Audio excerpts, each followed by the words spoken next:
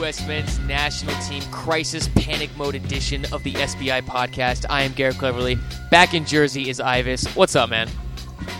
I'm doing pretty well, and I can safely say that I am healthy. I'm not injured, but then again, I'm not a U.S. national team player. I know. Ivis, what is going on all of a sudden? I'll tell you what, I think somebody has a voodoo doll.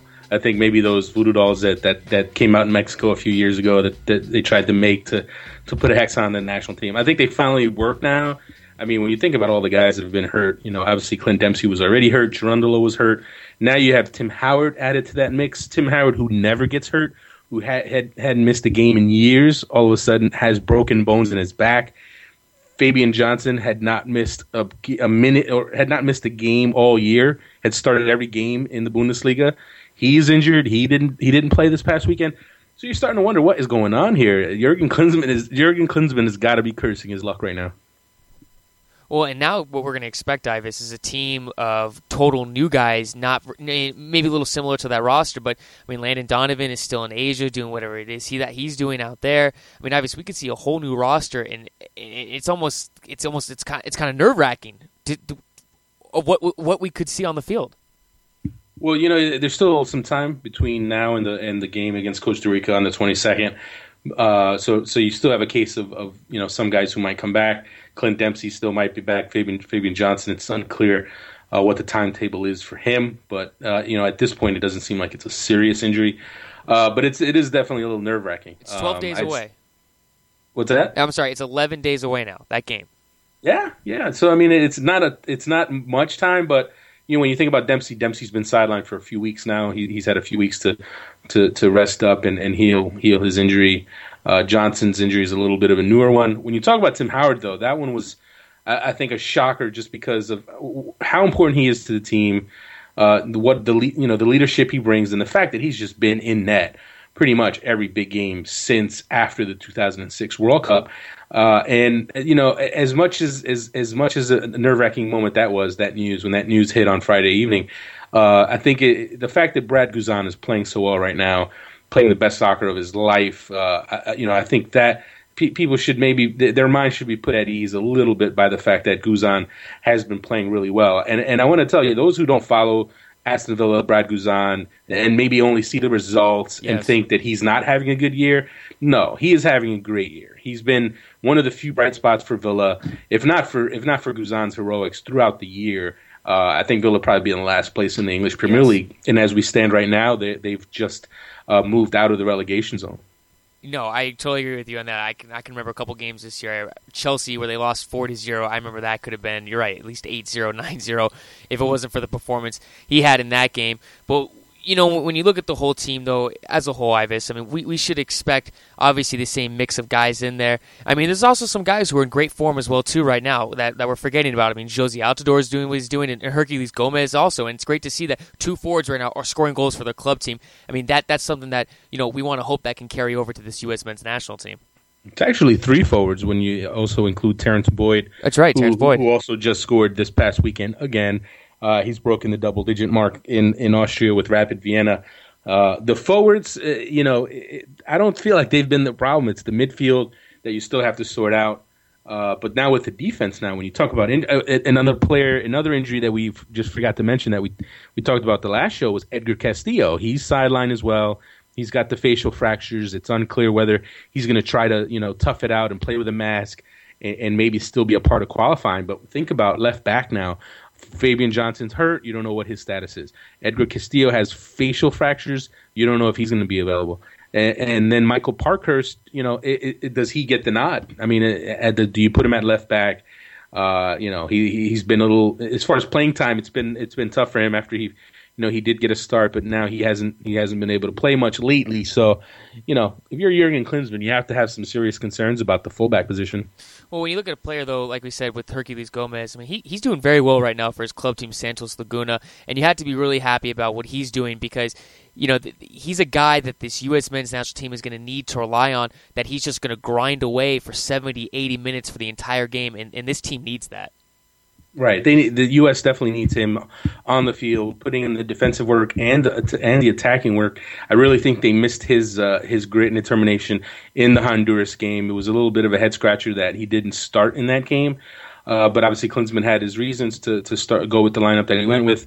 But I think now when you talk about the form that he's in, he's done really well for Santos Laguna, starting on the right wing, playing for their new coach. He's impressed yet another manager and earned a starting role. And Santos Laguna is doing really well now, climbing up the standings. And they also have CONCACAF Champions League play as well. As we know, they're playing the Houston Dynamo in the CONCACAF Champions League. So things are really going really well for him. And you have to think that when Jurgen Klinsmann puts the camp together and gets everybody in Denver ready for these qualifiers, Herculez Gomez is going to be a player he turns to. Well, Ivan, speaking of Herculez Gomez, let's head down. Let's welcome in the Santos Laguna forward into the show. Herculez, how you doing today? I'm doing well, guys. How you guys doing? We're doing excellent. Congratulations on the goal. Thanks a lot, man. With the Champions League game coming up this weekend, how important was it for your team to go back home and get that victory and just kind of get the good vibes going again? I think for us, more than establishing just that winning habit was securing those points, especially since we have such a congested schedule and we have a lot of internationals, and we know that the games are, like I said, it's a congested schedule, but, the body's going to be hurting. You're going to be accumulating minutes, so it was important to kind of bag those points. So, fortunate enough that we played well enough at home to secure that, but, it's still going to be a long road for us. Now, Herc, you guys obviously had the Champions League match last week against Houston, and they were able to get the late goal and pull out the win. And now you guys return home for the second leg, where in Torreon, when you guys have been really strong at home. How do you like your chances of turning things around in that series? And what is it about teams coming to Torreon? What is it that makes it so tough for teams to come into Torreon and get a result? Well, I would have liked our chances a lot more if it stayed 0-0, if we would have picked up a road goal. I think that definitely changes the complexion of the game.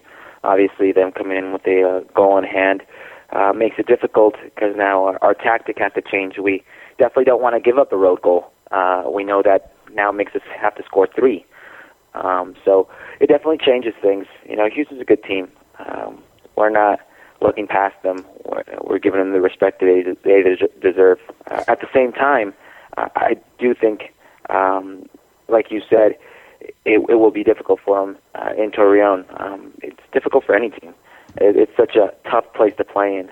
The crowd really gets on you. It's one of those intimidating stadiums here. It's a big field. It's tight. We play pretty well on it as far as possession and making teams work and run. And to be quite honest, I just don't think enough of these players have been in situations like this, and I think sometimes that's a factor for us. Hey, Herculez, when you look at the game and you take back from what you take from the Houston Dynamo game, now it seems like there's a huge rivalry developing between the Mexican clubs and the American clubs. Do you sense that on the field that a lot of players, they really want to represent their club and also represent their country? Yeah, it's like you said, it's not. It goes beyond the club now. All of a sudden, it's a country sort of thing, and you sense that. And it's so strange for me to be on this side of it because I could almost feel and imagine how when we played against Mexico, or how we're going to go play against Mexico in this next qualifier, what they would say to each other in the locker room, because it's things that are being said in our locker room, and it gives you a kind of crazy, surreal sense of what the rivalry is about for them. And like you said, it's on both sides. I'm sure. I remember when I was in MLS and it was just a friendly against a Mexican League team. We didn't want to lose. It didn't matter if it was a friendly Super League or what be. You wanted to win. It was about pride. Now, Herculez, I know people that MLS fans that watched you guys last year in Champions League saw a pretty high flying team that put up a ton of goals. Now it seems like the current Santos team is a different kind of team. You have a new coach, obviously. Can you talk about how you guys are different, and also talk about just what you've been able to do to kind of impress the new coach and earn a starting spot? Well, I think we're different in the sense that we're more disciplined. We were high flying, but we gave up silly goals at times. I mean, Toronto came into our house and scored 2 goals on us, and if we didn't quickly reply on those goals, it could have been a completely different game. And in this type of series, a road goal really complicates things. So things like that can can really hinder your outcome or your performance. And I think now defensively we're tighter.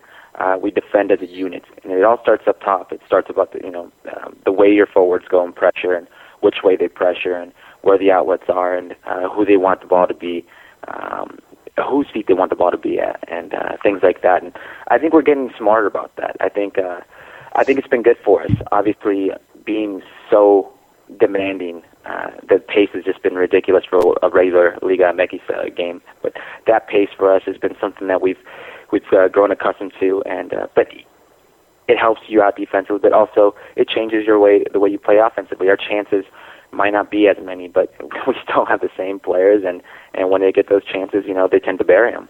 And on the other note, it's been great for me because here comes a coach who just expects you to work hard and do your part, and if you can do that, and if you be just another cog in the system, you'll do well. And I've come in and I've played everywhere. I think the majority of the season I've been playing outside mid, whether it be on the right or the left, and I'm already sitting at 4 goals and 2 assists as a midfielder and forward, and it's just been about the team, and I think it's one of my strong suits. I'll kill myself for the team, and I think it just the way we've been playing. If I can just stay mentally focused in those games and work hard, I'm going to find myself with those chances, and it's just up to me to bury them. Now, I don't know if you noticed this past week, they've been talking about the national team now. There's been quite a few injuries lately. You're talking about Clint Dempsey, Tim Howard, Cherundolo, Fabian Johnson. Were you taken aback by how many injuries happened so fast? And were you almost looking over your shoulder to make sure nothing crazy happened? Injuries are part of the game. I think it's a bit silly when people start freaking out over Timmy's injury. I mean, Timmy's a great goalie. He's one of the best in the world. So you definitely lose a lot. But I'd be worried if we didn't have one of the deepest goalkeeper pools in the world. If that wasn't a position that we were just so strong in, anyways. I think we'll be fine. I think guys are hungry to step up. I think guys know what we're up against, and I think we're also a team that kind of likes the chips, being down, being that underdog. So. It's not an ideal situation, but it's something as professionals you have to deal with. I mean, I have 2 games this week, and I'm not going to go change the way I play because I'm scared of getting injured. I'm still going to go. It's still in the same player. When I'm on the field, I'm going to play the same way I do. It's one of those things you can't help. If it's your time to get hurt, you're going to get hurt. I think sometimes when you try avoiding that type of thing, it ends up making it worse. Herculez, when you look at the previous game, and you go forward, first game's going to be at home, next game's going to be at the road. What do you I don't know if you talked to the guys about that previous game, but what are you guys going to have to change, or is there anything that you might do differently going into this game versus the last game? Yeah, I think there might be a lot you would do differently. Hopefully it starts with their attitude. I think the players. We talk so much about systems and tactics and coaching and whatnot, but I think sometimes as a player you have to accept responsibility. You have to assume the role of and take that winner's mentality. And just today, you're not going to get beat. The guy in front of you is not going to beat you. It doesn't matter if it's your position or not. It's your 1v1 battle. And if enough of your players win that 1v1 battle, chances are you're going to win the game. I think going into this, obviously we're going to change, I believe, tactics and formations and style of play and all that, but I think it has to start with that. I think we all have to assume the responsibility of, this is our house, we're not losing points, and then we know we're going to go into a very difficult place where historically it hasn't been kind to us. But I think, in the back of their minds, they know that we can beat them, so it's definitely who wants a more type of game. Obviously, they're a very good team, very good team, but, I think we're capable of going in there stealing points. Absolutely. Now, I know you can't look too far ahead of things just because you have so many games on your own schedule, but how much are you looking forward to getting back in the national team camp and fighting for a starting spot? Again, you were obviously starting on a regular basis for a while, and now the Honduras game you didn't start. How much did that kind of motivate you, or is that motivating you to get back into camp and kind of show Klinsmann that you should be back in the starting lineup? Yeah, I work at that every day. I try to be a better player every day, and this isn't just something that I say or something. It's not a sports cliche. I feel like I'm in one of the best moments of my life right now. I feel like my soccer IQ has heightened. I feel like I'm finally playing how I want to play and the amount of time that I want to play, and it's just about me taking advantage of these opportunities, and if I could just keep doing those things, those small things, being a good teammate, working, the other things fall into place, and you go into these stretches of games, and your coach gives you the confidence to keep playing and keep playing and keep starting, whether it be multiple positions. It gives you that confidence. So you see that, it makes you want to build and work for more. And, that being the national team, because I know how awesome and special that is. Now you've been in Mexico for several years now, and you've been able to kind of get a sense of how people in Mexico view American soccer, view MLS. It seems like the ties between the countries are growing every day. Now you have Mexican League games on ESPN in English. You have Club Tijuana doing so well and being a big hit in San Diego. I mean, have you been surprised at all, or did you always kind of see this coming, where you're starting to see more of a respect for Americans in Mexico and more respect for Mexican soccer in the U.S.? No, I've seen it coming, and I'm not the only one who's seen this coming. I mean, Mexican teams down here do a tremendous job of, trying to find talent up north. They know the type of talent, type of player that's up there. They're doing everything they can to get these players and poach them and to bring them down. And there's talent and there's mutual respect more than anything. I think this rivalry's come a long way. I don't think it's like in the 2000s, early 2000s, where it was very cut and dry. It was more of a bitter rivalry. Now I think it's a respect. They respect each other. We respect each other. We know that the two very good teams, two kind of the giants of CONCACAF, I guess you could say. I hate using that term, but historically, and it's. I don't think there are any favorites when you play these type of games. I think it's who's on their day and who wants it more type of thing. I think with the U20 tournament that just finished, the CONCACAF tournament, quite a few players based in Mexico were able to impress. A couple of guys you know pretty well, and Danny Cuevas and Benji Hoya. Can you just talk about those guys and were you able to watch those games? And is it safe to say those guys have some pretty bright futures, do you think? I mean, it's so funny when you watch a soccer game on TV or you look from the outside in. Your perspective is definitely different than what probably they would feel. And listening to the stories they would tell me and how they were doing in the tournament, just like how excited they were and how badly they wanted to beat Mexico. Things like that. It really, really make me happy for the future of the U.S. and their future. These are two kids with just great heads on their shoulders. They're really hungry. They're getting a taste of what it takes already. They're in a club right now where this is a big club in Mexico, and these are two very bright kids. And other teams, maybe they'd be pushed and given things too easily. And here, they're working to just train with the first team. It's a tough thing for them. And these are two kids that don't shy away from those battles or from those challenges. And they've got bright futures. And not only in the U.S. But here in Mexico, I think it's so easy to say sky's the limit with these kids, but it really is. It's they can go as far as they want. Now, Herculez, you've got the upcoming World Cup qualifiers against Costa Rica and Mexico, two big games. How much have you been able to think about those games? And that first game is going to be in Colorado, in Denver, a place you know very well. I mean, has that even sunken in the possibility of that, and that kind of going back there and having the chance to play there again? Well, I don't like to get ahead of myself, and I also don't want to disappoint anybody, but I haven't thought that far ahead. I'm thinking about Houston on Wednesday. That's all I'm thinking about. I'm thinking about how to get myself healthy enough and fit enough to be ready for to go 90 minutes of that game. Once I get into Denver, I'm sure nostalgia and whatnot's going to come on to play. It's a place where I was very fond of. I had a couple of bad memories there as well, but good memories as well. I scored the first goal in the stadium, and so it's a lot of emotions. But those are just things that every player goes through. And Denver's a great place, and Costa Rica's a good team.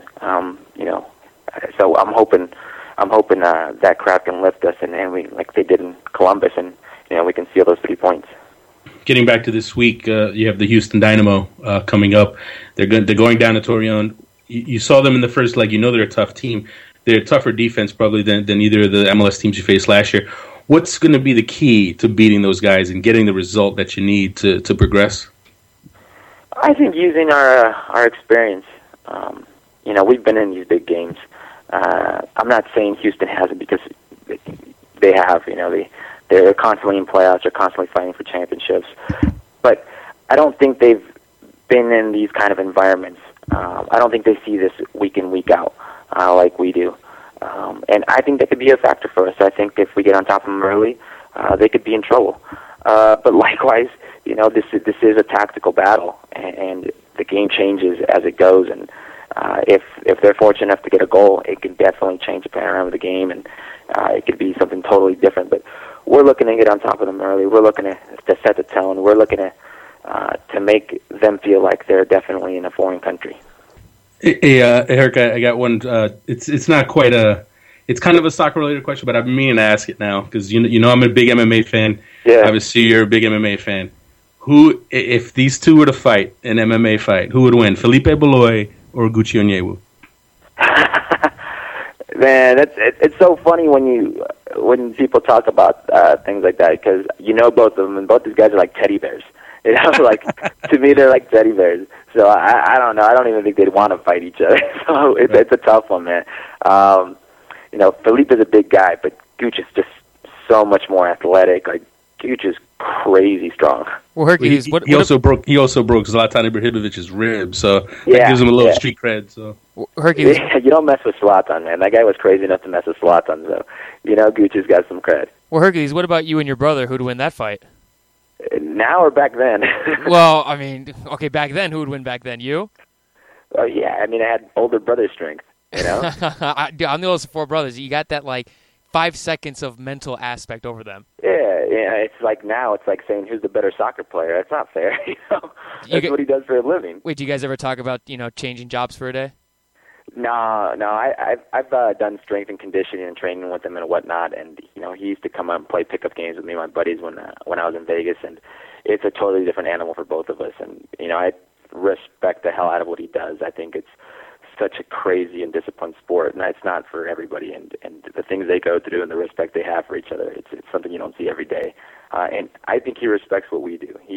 I'm telling you, he's not the type of guy that likes to run and all this. He doesn't get it. But there's definitely a huge mutual respect. Well, I could definitely tell you guys have a fun sibling rivalry thing going. Yeah, no, we're 13 months apart. You're talking about 2 kids who grew up together, were in the same room with each other for years, and if it was. If I had a red sweater for my birthday, he got a red sweater. So it was always kind of like that. So I think it's good that he found MMA. It gave him something to call his own, and it's nobody in our family does it besides him. But we all support it. We all love him, and the kid's the kid's a strong kid, mentally tough, and I think that's something that we kind of share. We can rely on each other to kind of give pointers on. Now, Herc, you've obviously had your share of adversity through your career, and you've really come through it and excelled. Obviously, Ulysses, your brother, is going through a bit of adversity right now. Had some recent losses. Have you been kind of trying to talk him through that stuff, and has he been kind of leaning on you for that support? The great thing about what we've experienced is if we're down, we're usually not down for too long. He sent me a few text messages when he lost and whatnot, and I gave him a few words of encouragement. But it was pretty much like, hey, you got to get back up. You can't let this define you. This is something that's gonna hold you back. But it's not gonna set you back. It's holding you back right now, but it's not setting you back for good. And it's been the same way. When I have something that doesn't go my way, he's one of the first people that texts me, calls me, and big support system in each other's lives.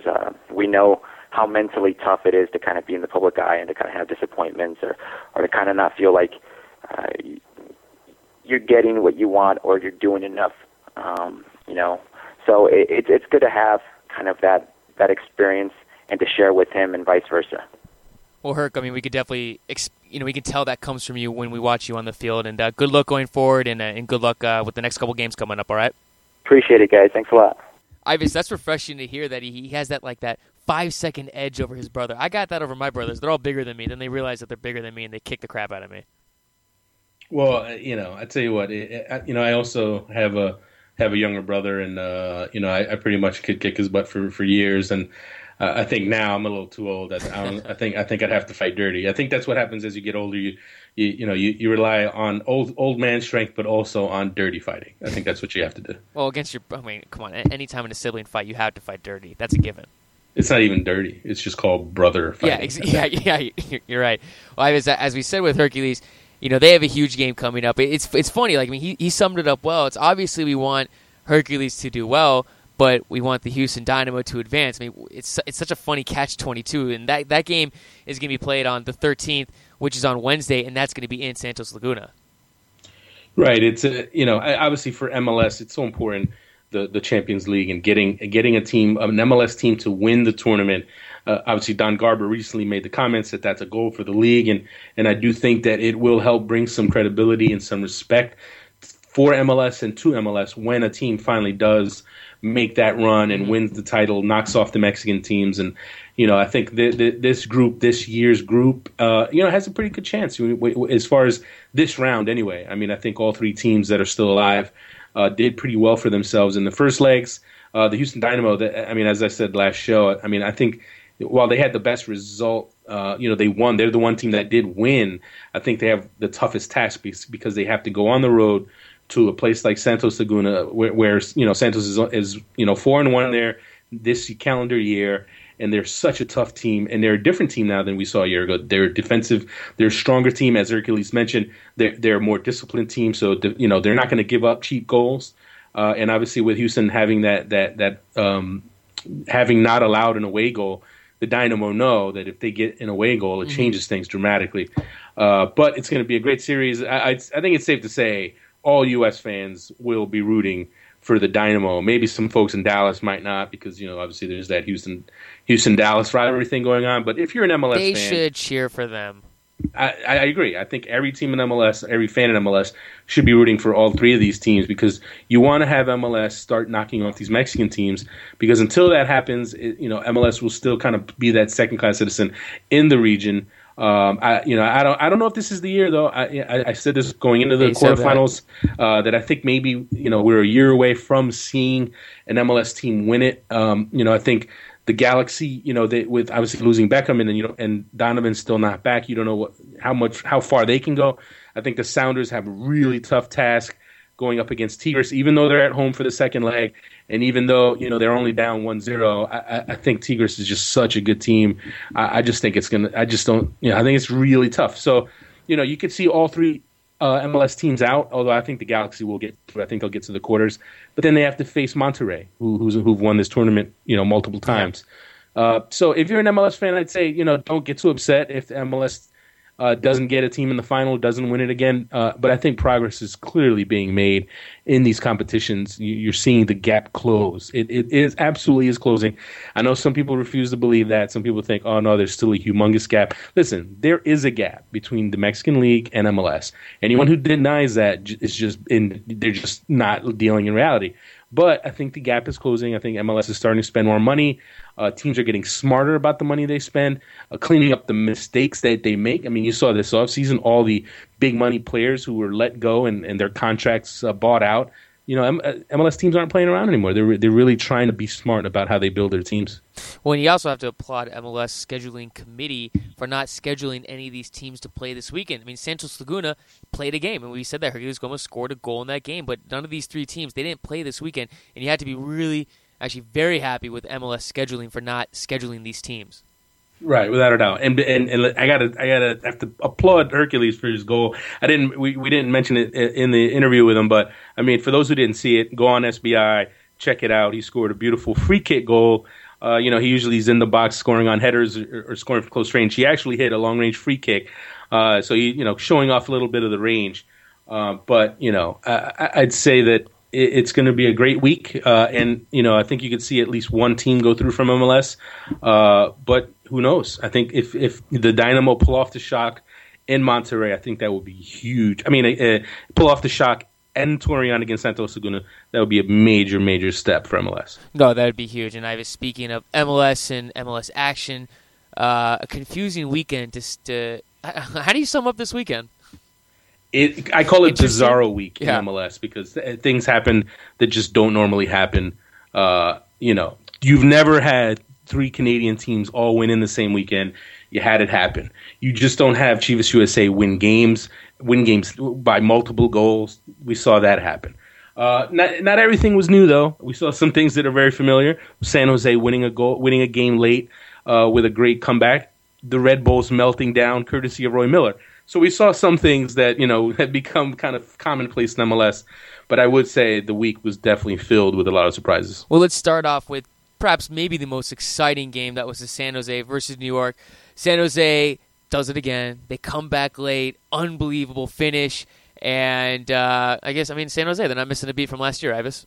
Okay, first, before anyone gets crazy, based on Garrett's comments, no, it was not an exciting game.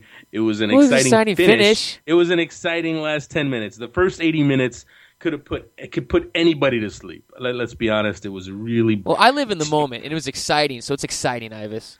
It was a great finish. It was a great finish, courtesy of Roy Miller's ineptitude and also San Jose's never say die mentality. Yes. You got to give the Earthquakes credit. I mean, considering all the players they're missing right now, the injuries, they don't have Alan Gordon, Steven Lenhart, Marvin Chavez, Steven Beitashour. They lost Simon Dawkins this offseason. So it's the squad that's on the field now is a far cry from the Supporters' Shield winner from a year ago, and they still were able to get a result. And it looked like they were. It looks like they were going to lose that game. And then the rookie forward from Stanford, Adam John, comes in. He scores a beautiful goal. He draws what was a pretty absurd penalty on Roy Miller, who decided he wanted to put his arm completely over his head in the penalty area. But just a great comeback for San Jose. And when you think about how tough the Western Conference is, and when you talk about playoffs and whatnot, it was vital for San Jose to get 3 points because you did not want to start you don't want to start the year 2 home games, 1 point from 2 home games, especially if you're San Jose. Well, it's a tough start to the season, especially for New York, having their 2 games against tougher Western Conference opponents. Portland Timbers that they tied last week, and now they lost to San Jose Earthquakes. What are the Red Bulls going to have to do now going forward? Because, are they just a team that can't hold on to the league? Is that what they're going to become now? Well, I tell you what, the first thing you got to do, if you're Mike Petke, is go have a talk with Roy Miller and either cut him or put him so deep on the bench that he cannot be a factor in big games. Because the fact of the matter is, he has done this repeatedly. He has had these meltdowns in big moments. And you know what? It's interesting because I spoke to Mike Petke before the season, and I asked him flat out. I asked him straight up, why is Roy Miller still on this team? And Petke was pretty frank. He's like, he's a good locker room guy. He's a better player than people give him credit for being. He has made his mistakes, but Mike Petke still had confidence in him. And you know what? I just don't get it. I mean, I don't know how a player can be so bad in the playoffs for 3 straight years. I mean, cost his team playoff, key playoff games for 3 straight years, and still has a place on the roster. And you know what? The Red Bulls, they reap what they sow. Yeah. They kept him on the team. And not only they keep him on the team, they kept him in the starting lineup, and they paid the price today. He had an absolute meltdown, arguably the worst half of soccer I think I've ever seen in MLS from a defender. Just listen to this rundown of what he did in about a span of 15 minutes. He got beaten for a goal for the equalizer. He got called for a ridiculous handball where his hand was all the way up in the air. Before that, he was beaten on another play that could have been a goal. And then on the penalty that he gave up, Chris Wondolowski steps up, has his penalty saved, but Roy Miller encroaches on the penalty area. I mean, blatantly encroaches on the penalty area. The Ricardo Salazar, the referee. I can never figure that out. I can never figure out why players do that. I know, and you know what? It's even worse because it's the Red Bulls. They did it last year in the playoffs. It cost them the playoffs. If anything, if any team should know not to do that, it's them. And Roy Miller, I mean, the picture of Roy Miller encroaching is just classic because, I mean, he's almost even with Wondolowski by the time Wondolowski takes the PK. So, everything all that happened in about 10 minutes. It's like Roy Miller, you know what? If you didn't know any better, and I'm not saying he is. I absolutely do not think he is. But if you didn't know any better and you were watching this game, you would think, man, there's some match fixing going on. There's some, someone's got money on this game. Stop it. There's some money in Thailand or Cambodia somewhere. There's money on this game. But you know what? Roy Miller cannot see the field again for the Red Bulls for a long time. Well, Ivis, let's go to another game just north of San Jose. That's the Portland Timbers versus Montreal. And look at Montreal Impact getting greedy, going out to the West Coast, stealing 3 points from Seattle, and now 3 more from the Portland Timbers. And this Montreal team, I mean, if you look at the stats of this game, they are, less shots on goal, attempts on goal, and just kind of overall back on the statistics. But Montreal, though, man, taking advantage of their chances, and you got to kind of like what they're doing right now. It's very simple with Montreal. They've been very sound defensively. They make things tough for their opponents. And, they frustrate you, and then they catch you on the counter, and they're deadly on the counter. They've been deadly on the counter. Well, they're winning on the road, too, which is huge. Right. No, obviously. For a team like that, a team, especially for Montreal, who last year were one of the worst road teams in the league. They only won 2 road games all year last year. And they've won that many in the first basically 8 days of the season. And you have to credit the new head coach there, Marco Schalabam, who's really kind of, it seems like he's really tightened things up there, has them playing more disciplined defense. And, if you look at Portland, I mean, for a second game now, they dominate possession, they control the tempo, but they can't finish in the final third enough, and they also made some defensive blunders. It basically was last week all over again. The only difference was they didn't complete the comeback, although they almost did late. But Montreal, you have to give them credit. They're a veteran team. What's going to be interesting to see is how they are when they go back home. Because, is it going to be the same defensive Catenaccio style, Italian style defensive soccer, or are they going to open things up and attack? Are they going to go after people at home? I mean, I think it seems to be the belief that, once they get home, they're going to really start throwing numbers at people, that they're just sticking defensively on the road because they want to try to get points on the road, which they weren't able to do last year. I'm not ready to call them, cup contenders or anything like that. I've been very, very impressed with Montreal.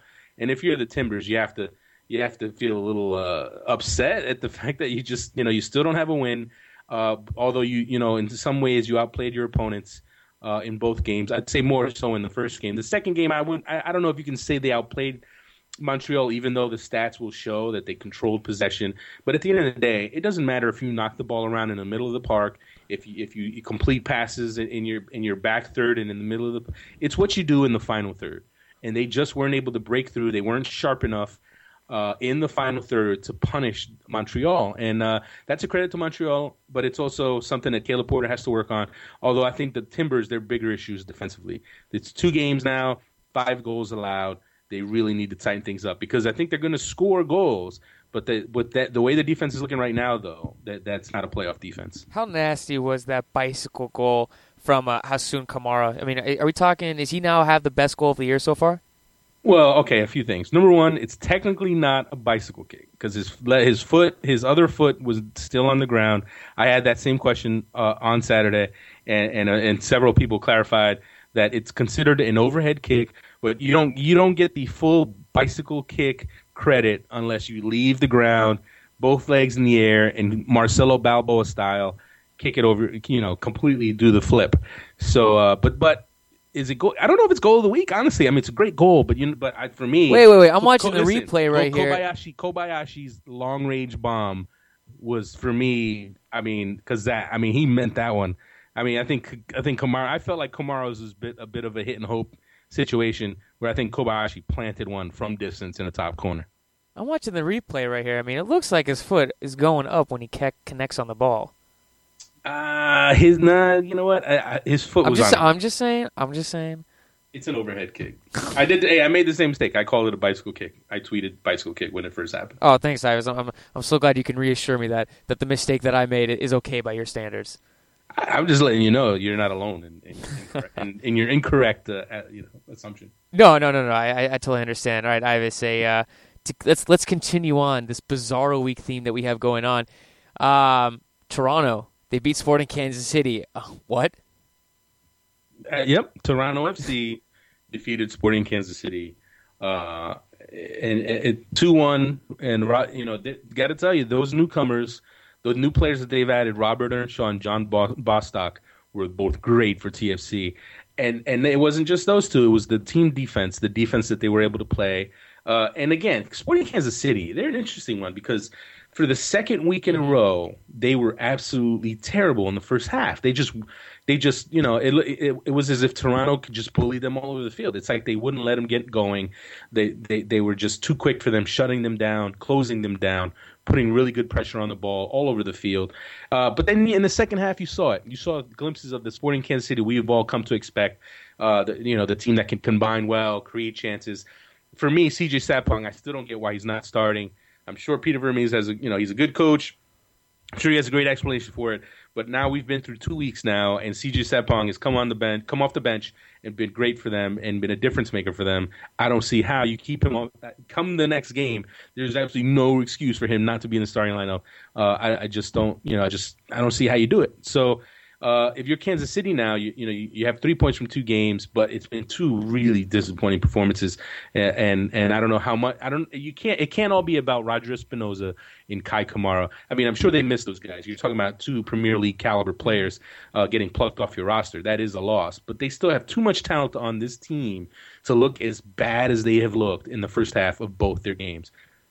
Well, I mean, what do you say for Toronto, though? I mean, you got to look at their defense and come away with how impressive it was, from the play of Darren O'Dea, Danny Califf. I mean, you have to like what they did right there. I mean, holding down that victory against Sporting Kansas City, they kept pushing and pushing and pushing and pushing. Is this a Toronto team? I mean, do we kind of need to hold our breath still on this team and kind of say, okay, it was just one game. Let's see maybe what happens in the next game? Well, I mean, if you're a Toronto fan, you do have to feel good about what Ryan Nelson is doing there, just because I mean you see a different attitude there. You see a more commitment to defending, more of a commitment, a team commitment to being to putting pressure on teams.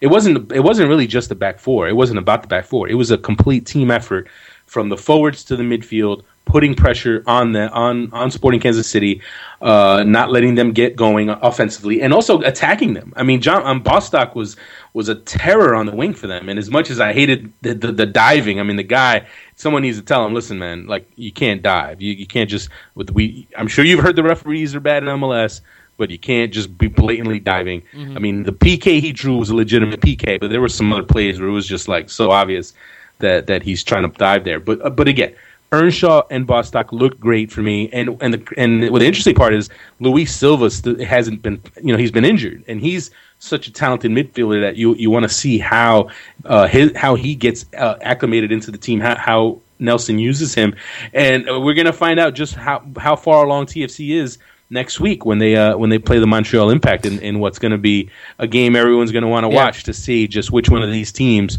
is for real. When you talk about a team coming along, I guess, quickly, the Philadelphia Union defeated the Colorado Rapids, and I mean, you kind of had to like what they have to do. But then again, at the same time, in Colorado, second straight week where, they looked pretty good, but they couldn't finish. But Philadelphia, though, I mean, you got to kind of like that the quick turnaround. This team kind of has that short memory. Yeah, if you're the Philadelphia Union, a young team, a team that struggled badly on the road last year, much like Montreal, for them to go to Colorado, a tough place to play, and it's not about the fans, it's not about Colorado playing better, but you talk about altitude, and then the weather. For Philly to go there and come away with 3 points is big. It's very big for a young team. Obviously, their first, week one was disappointing for them. But now, if you're the Union, you have to kind of feel good about the way the season has started for you. You played a really good first half against Kansas City in the opener before you had the kind of second half meltdown, and now here you are. You go to Colorado. You have the game can't postponed on you. It was a Saturday game. It got pushed to Sunday, and for them to turn around and beat them. To beat the Rapids, I mean, it's got to be a big confidence booster. And you're talking about a young team that's going to have its growing pains, and a team that's still dealing with the issues of having a third of their salary cap tied into players that aren't around the team right now. So, credit to them. They've got 3 points. I still think it's going to be a long year for them. I still think this is kind of a rebuilding year. But if you're John Hackworth, you have to be feeling pretty good about the way the team has looked so far. Anyways, let's continue talking about the Philadelphia Union. Let's welcome in Amobi Okugo. Amobi, how you doing today? Good. How's everything going? Everything's going good for us, but I'm assuming things must be going pretty good for you today. Your team gets a W, you get a goal. I mean, how does that feel? Walking away from Colorado, with both of those accomplishments. It feels good because we haven't really got a result away from home especially in Colorado, and especially to dig ourselves out the hole early. We didn't want to go into our third game down 0-2. So it's good to get a road win, especially in a tough environment. Then they had the snowstorm there, and it's pushed back to Sunday. How tough was that to kind of deal with? And also for you, congrats on your first goal. I was surprised a little that there was no real dance choreographed there. Is it just were you just not expecting it? What happened? Thanks a lot. But when I scored, it just kind of hit me. I didn't really have time to plan a celebration. I'm not like a forward that knows I'm going to score. So when I scored, I just wanted to act like I've done it before and just kept it easy celebration.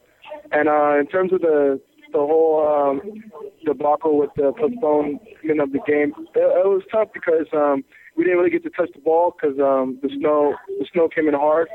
But the training staff and the coaches did a great job of keeping our legs warm. We were able to get massages and stuff like that just to make sure we were fresh and trying to get acclimated to the altitude. I heard you guys were having a little tough time finding places to kind of work out, and obviously there was no field for you guys to train in. So, I mean, how tough was that? And what did you guys end up having to do to kind of warm up and keep fresh on Saturday? It was really tough, actually. We got in Friday, and then we weren't able to, because our flight got delayed on Friday, so we weren't able to go to the field. So we ended up making do with the gym we had at the hotel. We just did like a nice weekend to get our legs loose. A couple guys did pool workouts. And then the next day with the whole blizzard, we ended up going to a local basketball court and then ended up just doing a little small-sided 5v2 and then just to get the legs a little bit warmer. A couple guys, just played a short pickup basketball game just to get the blood flowing and stuff. Nothing too serious. But the main purpose was just to get our blood flowing and acclimatize to the altitude. Wait, who's the best basketball player? I don't want to toot my own horn and say it's me, but Coach Rob is actually pretty good. And then you got Coach Jim. And then Antoine's actually pretty good. He has a nice little spin move. So, but you're still not better than your brother, right? I mean, your brother's a baller, right? Yeah, my little brother. Yeah, he's overpassed me so far. He's the best one now. Nice. How important was it to get a result like this, especially after last week, where you come out and you have such a good first half, and then things kind of fell apart in the second half? I mean, how much of a kind of morale booster was this win after what happened last week? Yeah, it was a big morale booster. You could tell with the celebration after the game, everyone was so happy, especially the way we let down in the second half against KC. It's still going to take time. We didn't play our best, but we fought hard. And, no one remembers how you played as long as you get 3 points. Especially in a place like Colorado, it was big to go back home and play New England. Amobi, what's the biggest difference between this year and last year? Now that you've been on the team for a couple of years now. What do you sense as far as the players and the environment? I mean, what's the biggest change in comparison? One of the biggest changes, I think, a lot of the young guys aren't like looking to the older guys to try to babysit them and tell them what to do. I mean, we've been there, done that at this point in our career. So we're trying to take more of a hands-on approach in the game. And, the coaches and the organization, but doing a good job to bring in more veterans to help stabilize the ship. And we're just trying to work together as a team and grow and learn from the pains that we suffered last season. Now, last year you guys were a very, very young team, and I know one of the keys this offseason for Hackworth was to bring in some older guys, and he's been able to do that with guys like Jeff Park, bringing Latu back, and also Connor Casey. How important has it been having those guys in, and what have they brought to the table there in the locker room? It's excellent because with Seba being an integral part to our foundation, it's good to have him back. He knows Philly through and through. With guys like Connor and Jeff, who consistently been in playoffs, have won trophies, it's good to get their experience because, when you have young guys, we're learning on the job, and they've done it. They're able to, tell us when something's going to happen or just lead by example. So it's been great to have them and hear their stories because we all aspire to what they have accomplished in their careers. You've been with the Union since 2010. I mean, you're also with the U23s this past rotation. Now that you've had some experience and you've been around the block, I mean, do you feel more of a sense of that, you need to step up and be more of a leader since you've been around? Oh, yes, most definitely. I mean, with my experience with the team, I've been here one of the first guys. I feel like I have to step up, especially if I'm going to be playing, to try to make an impact and try to help lead the young group. I'm one of the young guys, but I feel like it doesn't matter how young you are. If you can make a difference, you should always try to do that. Now, Moby, talking about the U23s, I mean, obviously a year ago was a disappointing ending to the way things went. But at the same time, it seems like that group, the players that were in that group, have done a really good job of coming away from that, building from that, and kind of growing out of that experience. What was that experience like for you? And when you talk about, say, someone like Caleb Porter, who was the coach of that team, you know, what did he bring to the table? It was a great experience, you know, playing with the best players at that time for our age group. It brought out the best in us. Unfortunately, we didn't qualify, but Coach Porter is a great coach. You know, from the practices to the way we played, everything was top-notch. On the field, we could have done a better product, especially in the qualifying tournament.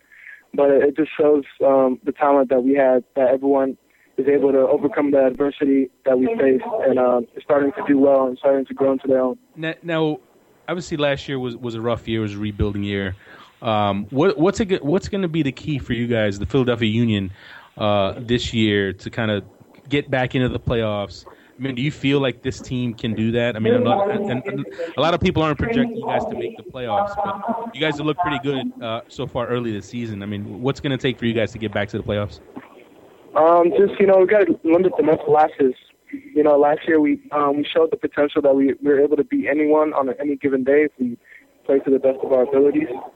We showed that with making it to the semifinals of the Open Cup, but we also showed our inexperience in the Open Cup, the way KC handled us at home in the semifinals. So if we could just cut down on the mental lapses and grow as a team, we have the potential to go as far as we possibly can.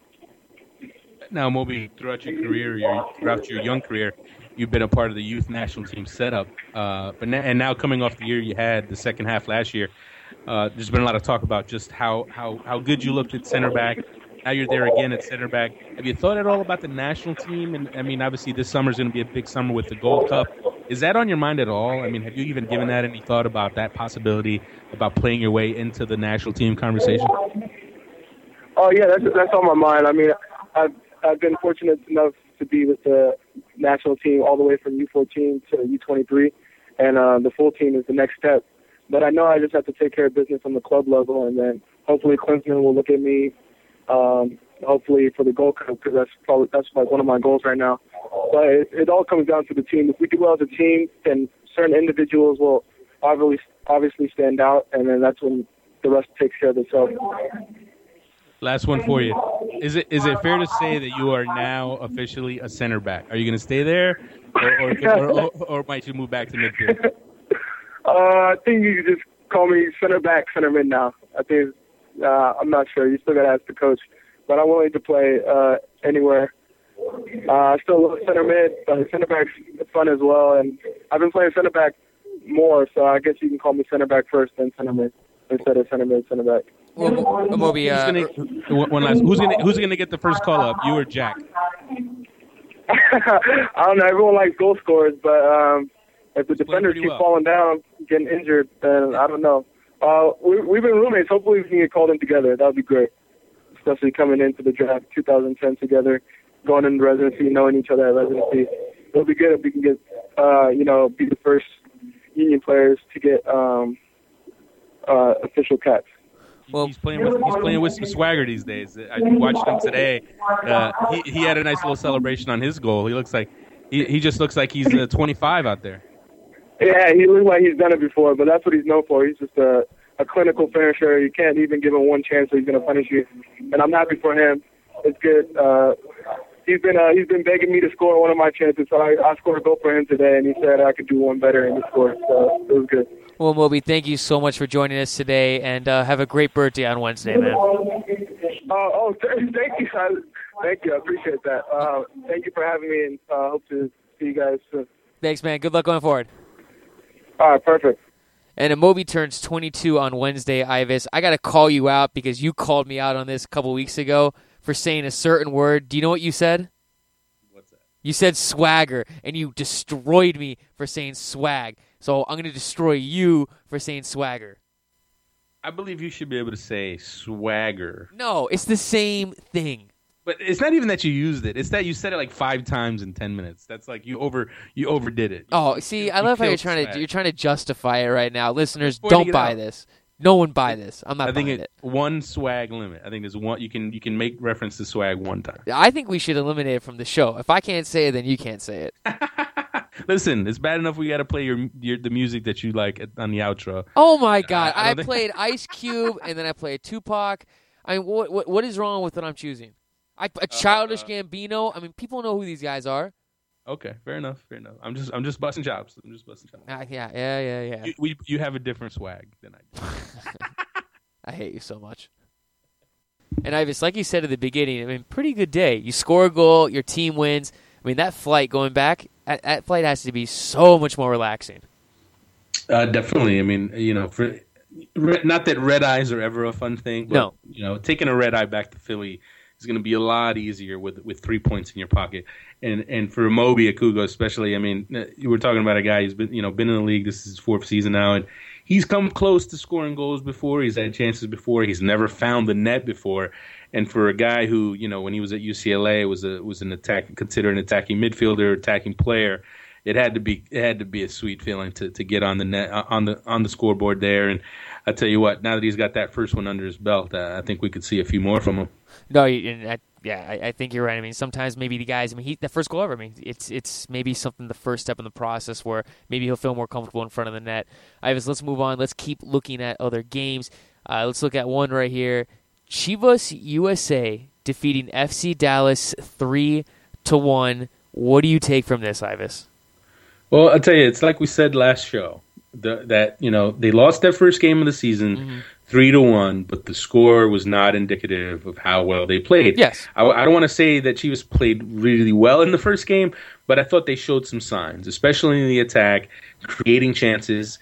There's something there. I mean, as much as their front office seems to be a mess, as much as their ticket sales approach seems to be a disaster, I will say that on the field, it seems like maybe it's coming together there. And the fact that they were able to come back from a 1-goal deficit and put 3 unanswered goals on FC Dallas is a big step for them, a big step for Chelis, their manager, who's obviously has a patchwork team there. He's really thrown a squad together, especially defensively.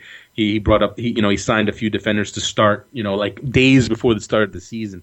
So, I mean, hey, there's going to be growing pains, but if you're a Chivas USA fan, if you're Chelis, you have to feel pretty good about getting 3 points and coming back and showing some life now, second week into the season. But Ivis, when you look at this game, though, I mean, FC Dallas did not have the best game, not as good as the result they had against the Rapids the week before. But I mean, when you look at FC Dallas, I mean, what do you attribute this to? Maybe they thought Chivas USA wasn't going to be that good, or they just weren't focused in this game. And what's up with that? Honestly, I just don't think they've been that good.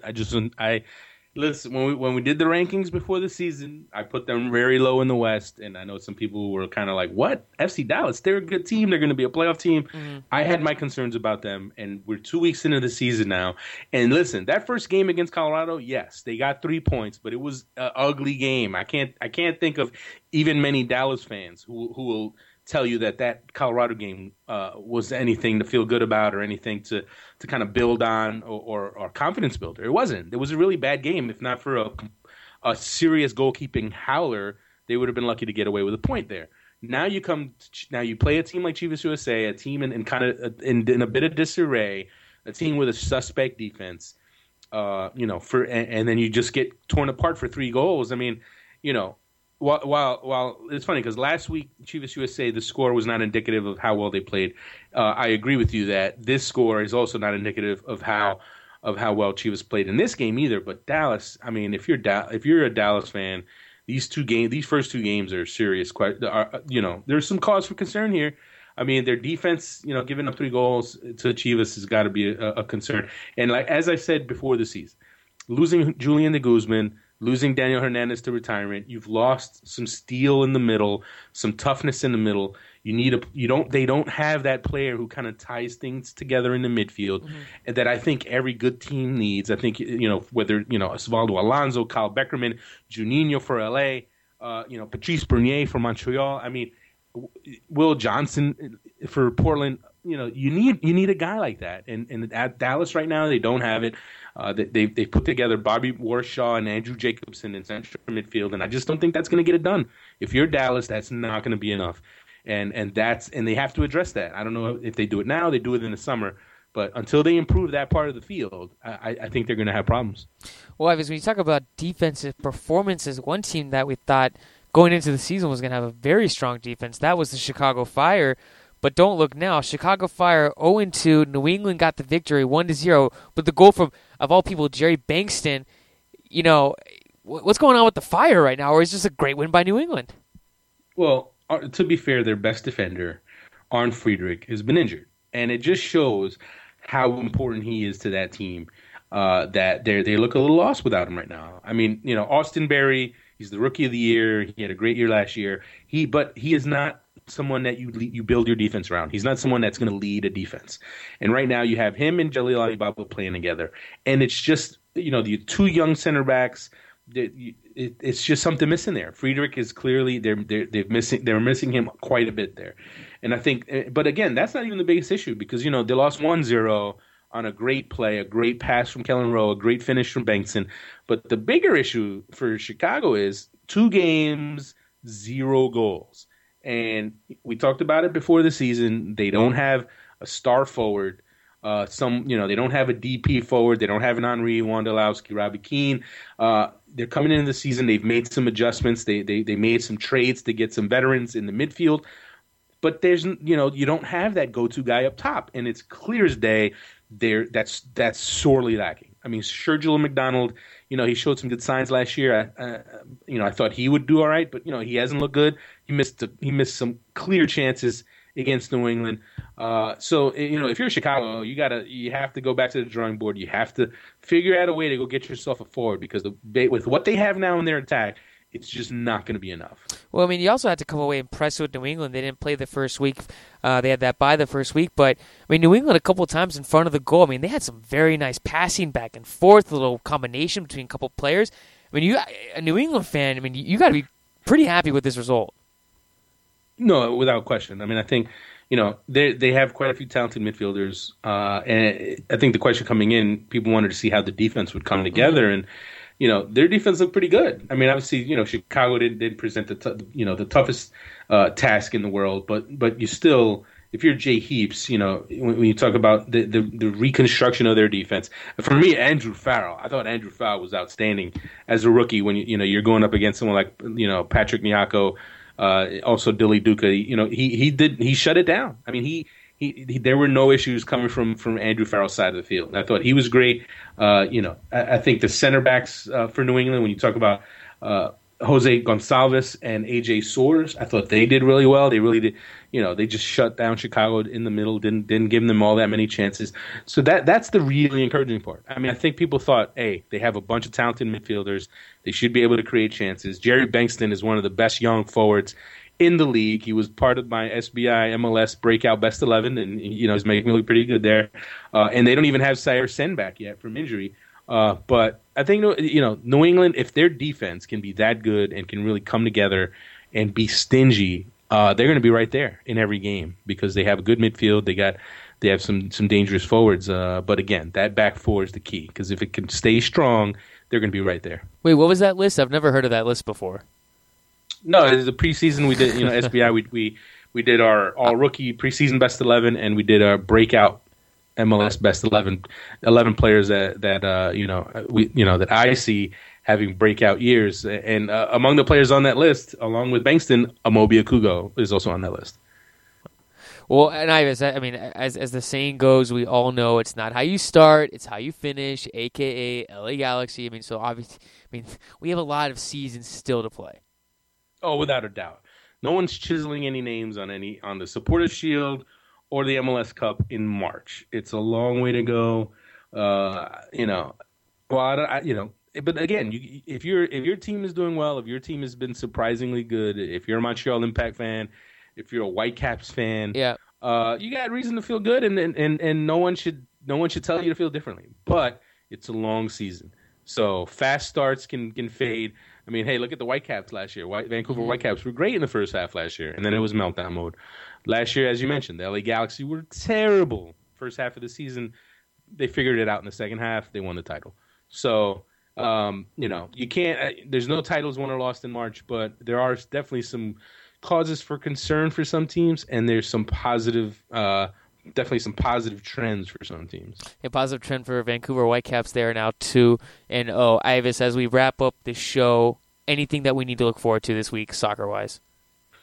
Well, I think if you're a U.S. national team fan, you're just going to be holding your breath, hoping nobody else gets injured. Mm-hmm. That's going to be the key. Everyone's going to have their eye on Jeff Cameron, Omar Gonzalez. Everybody who's supposed to be a projected starter for the U.S., you got to keep your eyes on. Hope that whoever has this voodoo doll gets tired of getting people injured. And again, we're going to be waiting for Clint Dempsey. We want to see if he makes it back now, if he's going to be able to play a game before we have this international break. Because I tell you what, listen, Brad Guzan can fill in for Tim Howard. Mm-hmm. You just don't have anyone who's going to replace Clint Dempsey. There is nobody else. There is no one who is as reliable as he is in the attack. No one who's been as dependable a goal producer as he has been. If he's the key. I mean, I'd say for all these injuries, you don't want to have any of these injuries, but that's one that would be really tough to overcome, especially when Landon Donovan's not around. I can't remember the last time you had a big game where neither one of those guys were around. Think about that. I mean, game. I can't even. You're gonna have to go back to pre-2006 to a game. Actually, even further back, you might have to go back to 2000 to find an important game that didn't have important U.S. game that didn't have Tim Howard, Clint Dempsey, or Landon Donovan. None of the three. So hopefully Clint Dempsey makes it back. You still, I know a lot of people are in panic mode, but again, it's all about that Costa Rica game, getting 3 points against Costa Rica. They're a tough team, but they are a beatable team without question. I saw them against Panama. They had a good comeback against Panama, and credit to them to come back from 2 goals down to get a point in Panama. That's very impressive. But the U.S. for me is better than Panama, even with these injuries. So that's going to be the key: getting 3 points in that game. And as long as there aren't any more big injuries, I think the U.S. still has enough players to get it done. No, and that's the thing. I mean, the depth is that's pretty good right now. I mean, granted, the depth's not the talent of those guys who are missing, though, but I think there's guys who can come in and be, obviously reliable guys in there. We're not going to have to be, oh, my gosh, what's he doing out there type of thing. And I think that shows that soccer in the U.S. is getting better, that we have that depth now. Oh, without a doubt. I mean, I think it's going to be, as scary as it is to see key players and veteran players, long-standing players be injured, be absent. I think there is something to be excited about seeing other guys step up, other guys show what they can do. Brad Guzan, for example, I mean, he's going to have his chance now after having a great year in Villa. He's going to have his chance here now with 2 big games to show what he can do. And now you have other players, someone like Joe Corona. Joe Corona is is in a great moment in his young career. He's someone who could be called upon if needed. Someone like Omar Gonzalez, who obviously had a rough first game against Honduras, but he's going to most likely start now against Costa Rica, go up against Alvaro Saborio, someone who he knows well. So, it's a chance to see this next generation under the bright lights in the pressure moments. And you know what? At a certain point, we need to have this next generation step up. We need to have some new faces step up. It was interesting to hear someone say to me recently that, there isn't that player that's come along yet to carry the mantle away from Dempsey and Donovan. And while I think Michael Bradley, for me, is that next player, I think he is that next American star, that there is still kind of from an attacking standpoint a little bit something lacking there. So I don't know if it's going to be Josie, if it's going to be Terrence Boyd, or if it's going to be Joe Corona. We will hopefully see some players step up here in the next few weeks. Hey, well, one of those players could be Herculez Gomez, who we want to thank for being on the show today. We also want to thank Amobi Okugo for joining us as well. Ivis, you have a great week, man. You too, man, and it should be a fun one with the Champions League. And I'm just glad that you're back from California, from slumming it out there with the rich folks in Cali. Dude, I wasn't slumming with anyone. I was staying in West Hollywood, and I had to catch a couple games. I mean, it was a good trip. Oh, I love LA. Anytime I can get out there, I do it. It's I don't know, man. It's the thing that confused me with LA. There's just so many people out there. It's insane. I mean, everywhere you go, there's just people. But you need to come to New York, my man. If you think, you think LA is bad. My thing is like I'm not from a small city. I mean, Phoenix has I think 5 million people at this point. But like when you drive to LA, like anyone who drives to LA, as soon as you hit Palm Springs, you literally are in a city for the next 2.5 hours of driving. You know, like you never leave a city. It's just it's insane. Right. Well, I'll tell you what. There's worse places to hang out in than L.A. No. I had a very good time. The coaching staff asked me if my behavior was appropriate. I looked at them and gave them a smile, and then I got the okay. Were you causing trouble out there, man? Did you get arrested? I think you might have gotten in trouble. No. But I'm always causing trouble when I'm out of town. We don't need to go into those details. That wraps it up for the show today. Ivis, thank you so much. I want to thank our guests. Everyone, we'll be back again later this week. This is the SBI Podcast. Thanks for listening.